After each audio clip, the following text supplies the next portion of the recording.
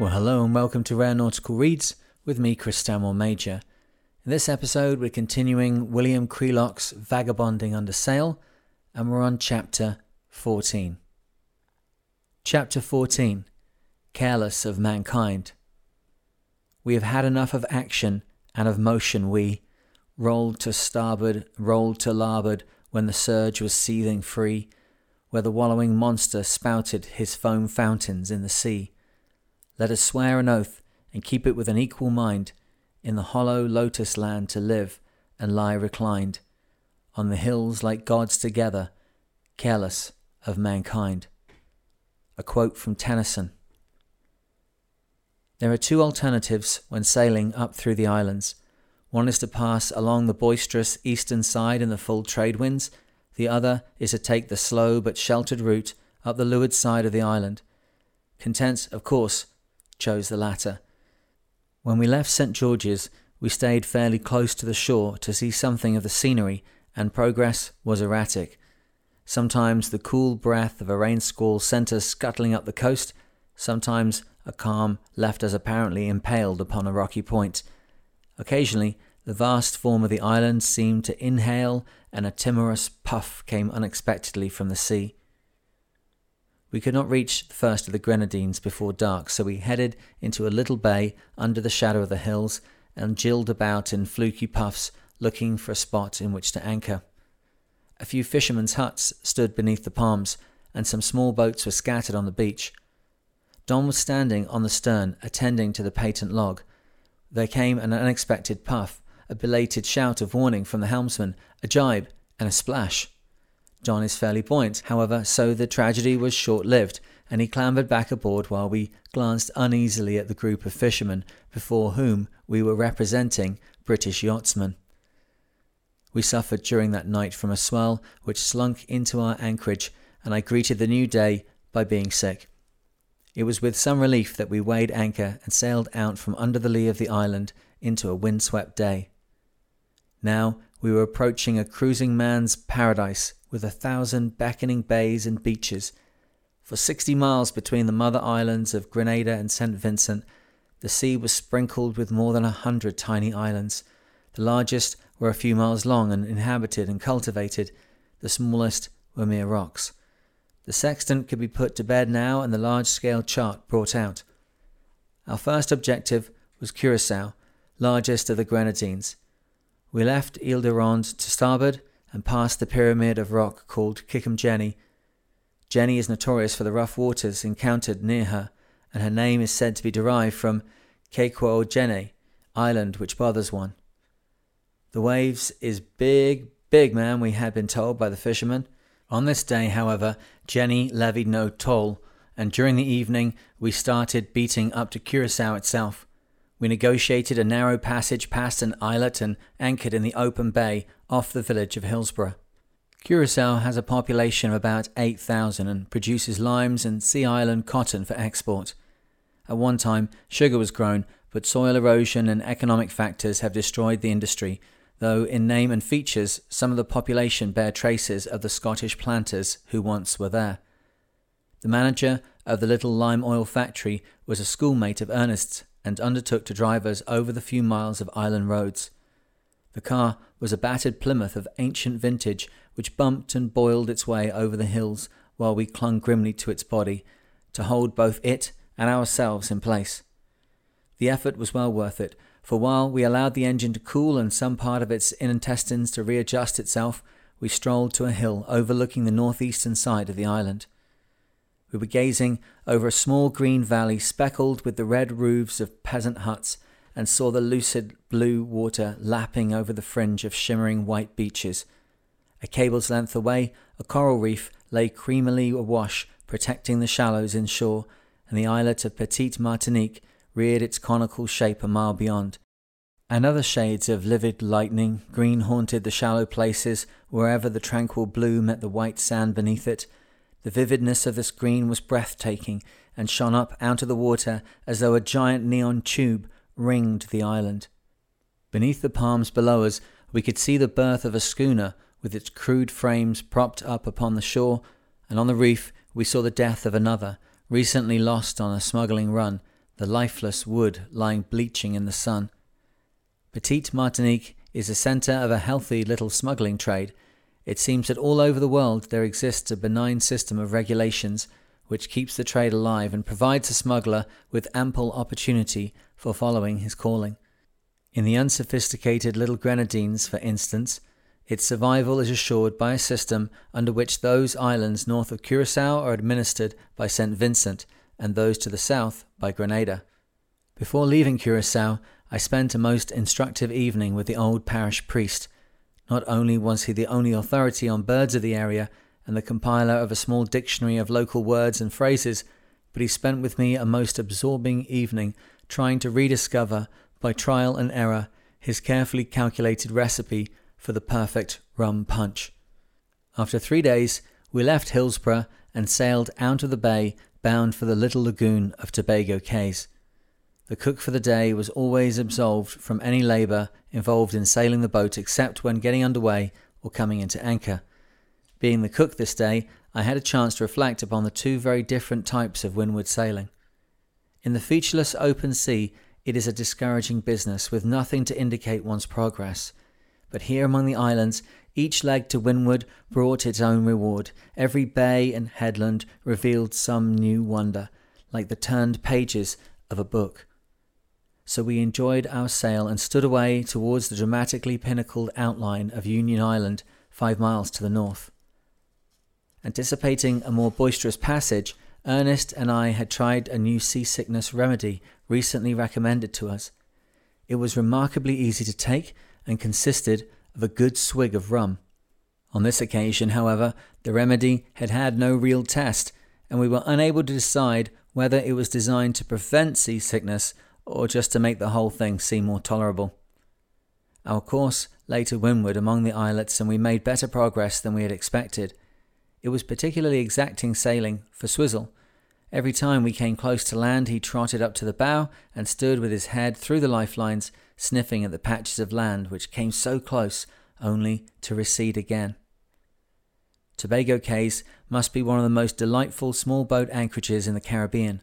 4 tiny islands lie within the curve of a horseshoe-shaped reef. At the open or leeward end of the shoe is the slightly larger island of Maero. The main channel into the lagoon is on the northern side, but a smaller inlet leads through a narrow gap in the coral on the southwestern side that we were now approaching. As we grew near, a lingering rain squall obscured everything, but by the time we were probing the entrance itself, the squall had cleared away, leaving a gentle breeze from ahead. Perhaps it was because we had been told, "You must go in under power, of course," that we decided to enter under sail. A slight adverse current complicated the task, but we slowly edged our way in with a series of short tacks. The water shallowed until we could see the clear sandy bottom and the dark stains of coral. John sat on his cross-tree perch.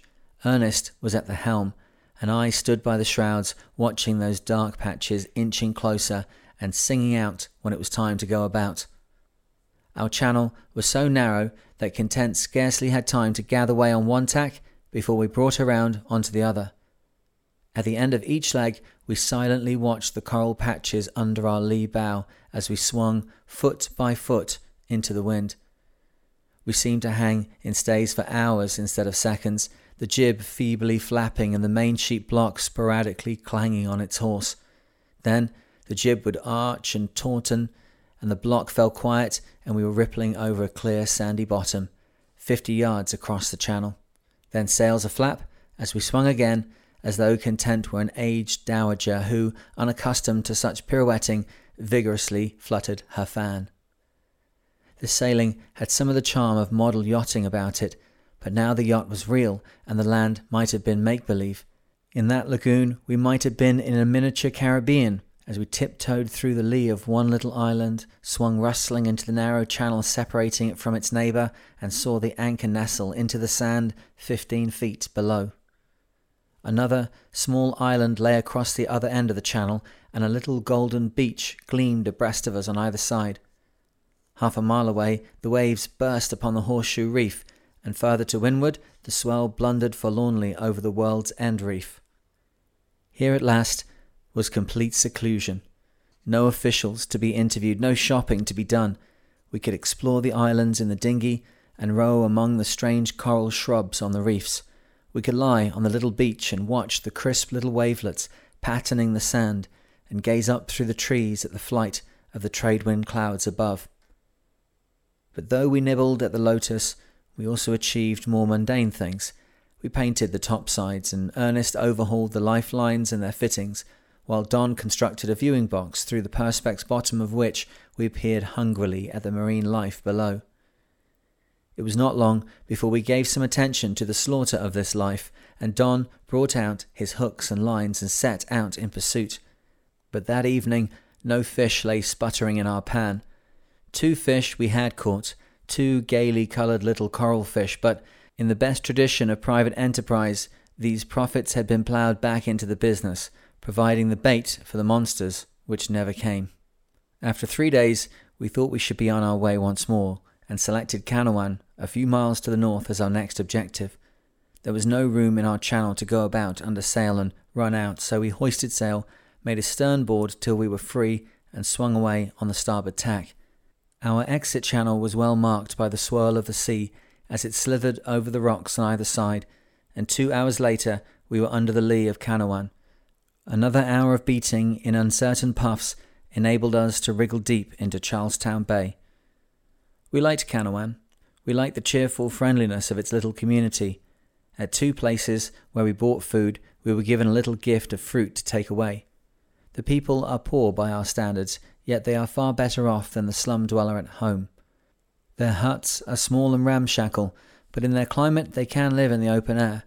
Their clothes are threadbare and patched, but they never feel cold.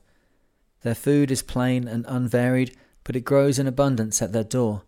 Even their dogs were sleek and well fed, which is most unusual in the tropics. Time is the least valuable possession of these people.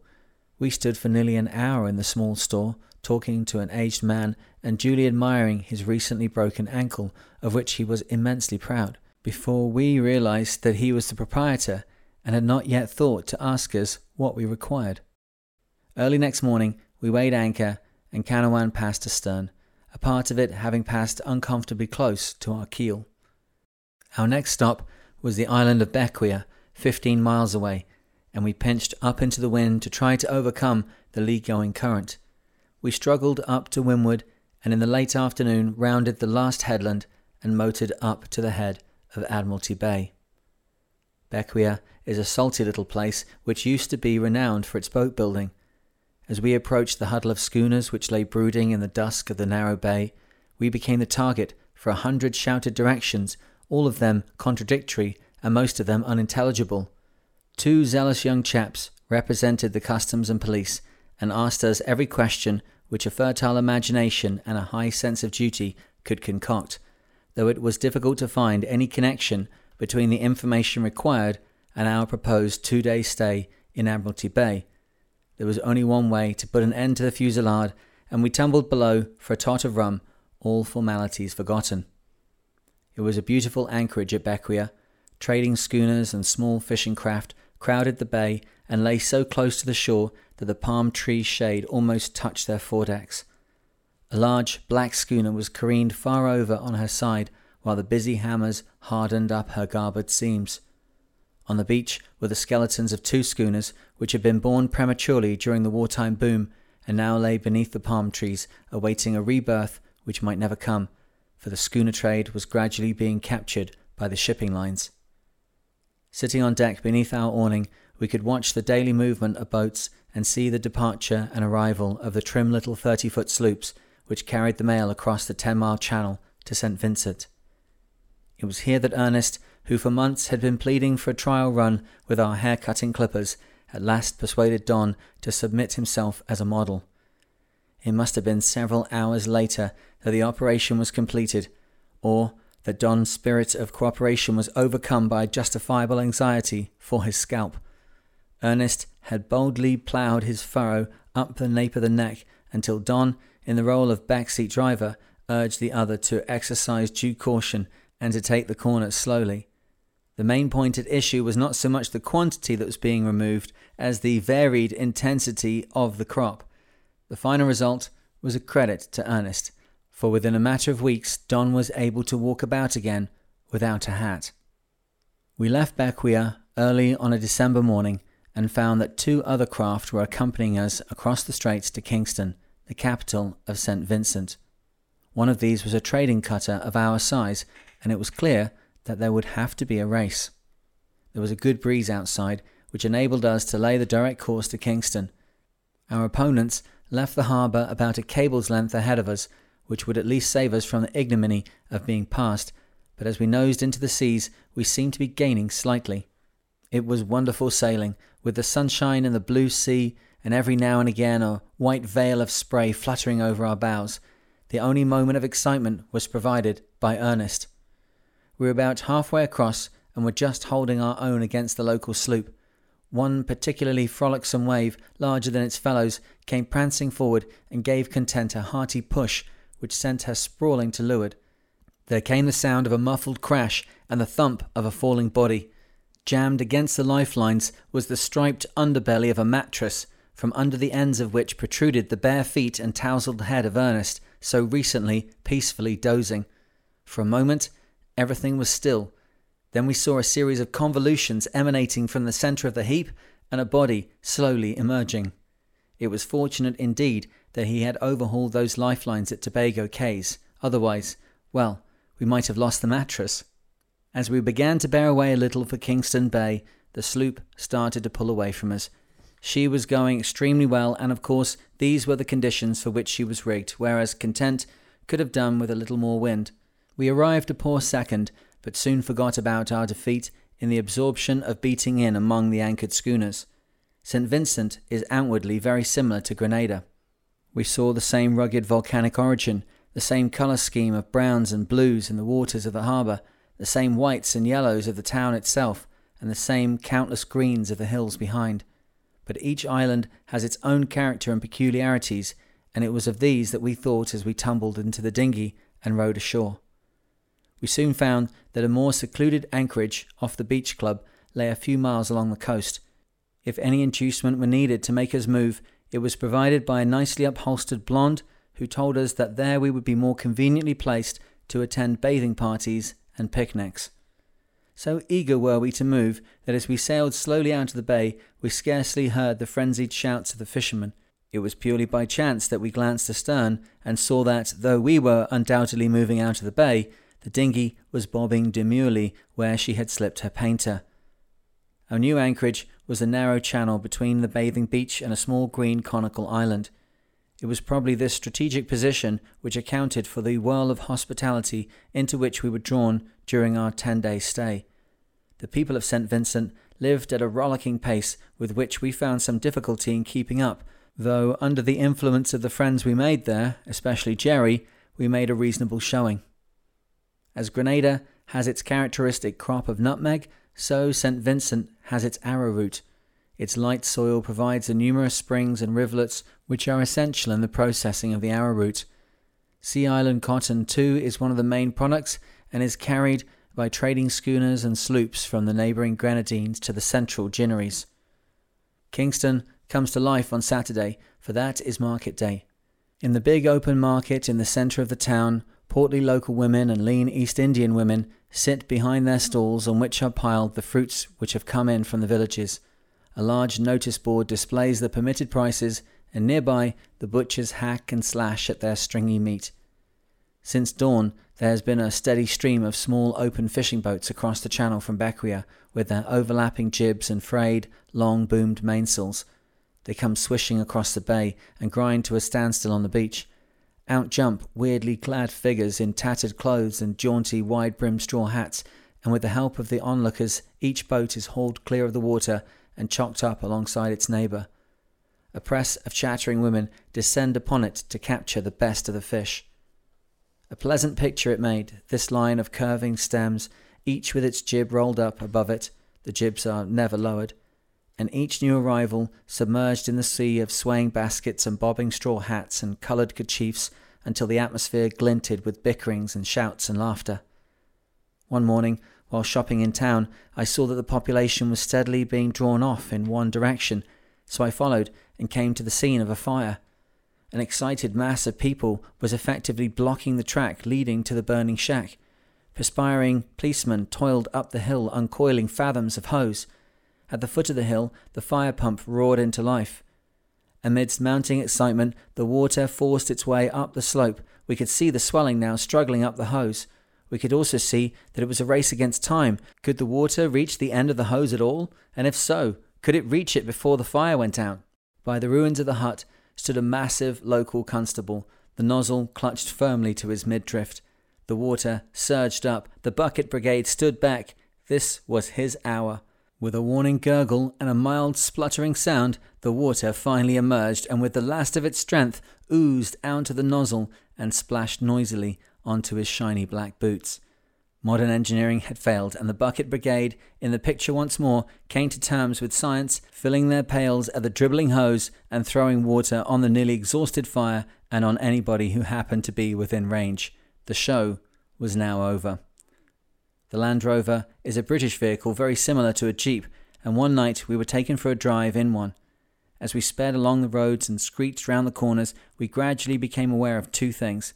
The first was that we had all just been to a very good party, in fact, to several very good parties, and the second was that the person at the wheel was the agent for Land Rovers, while the passenger beside him was the island's agent for Jeeps. Even while we groped blindly for handholds, we realised the implications of such a situation. Conditions were tolerable as long as we kept at least 2 wheels on the ground, but apparently that allowed too little scope for a demonstration of the vehicle's true capabilities, and the next moment we had plunged down the beam of our headlights and were swaying down a steep, boulder-strewn embankment. We were too proud to ask for mercy. Those boulders, which could not be avoided, and there were many, we simply bounced over.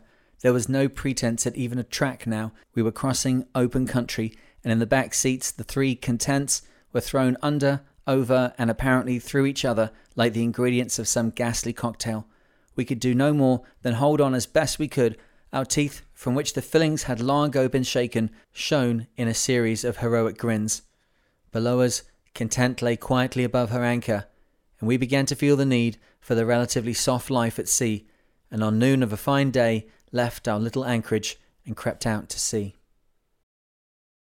That's the end of today's chapter, and we're going to continue with the story tomorrow. Now, if you haven't already, consider please going over to patreon.com/The Mariner. You can follow the link in the podcast description.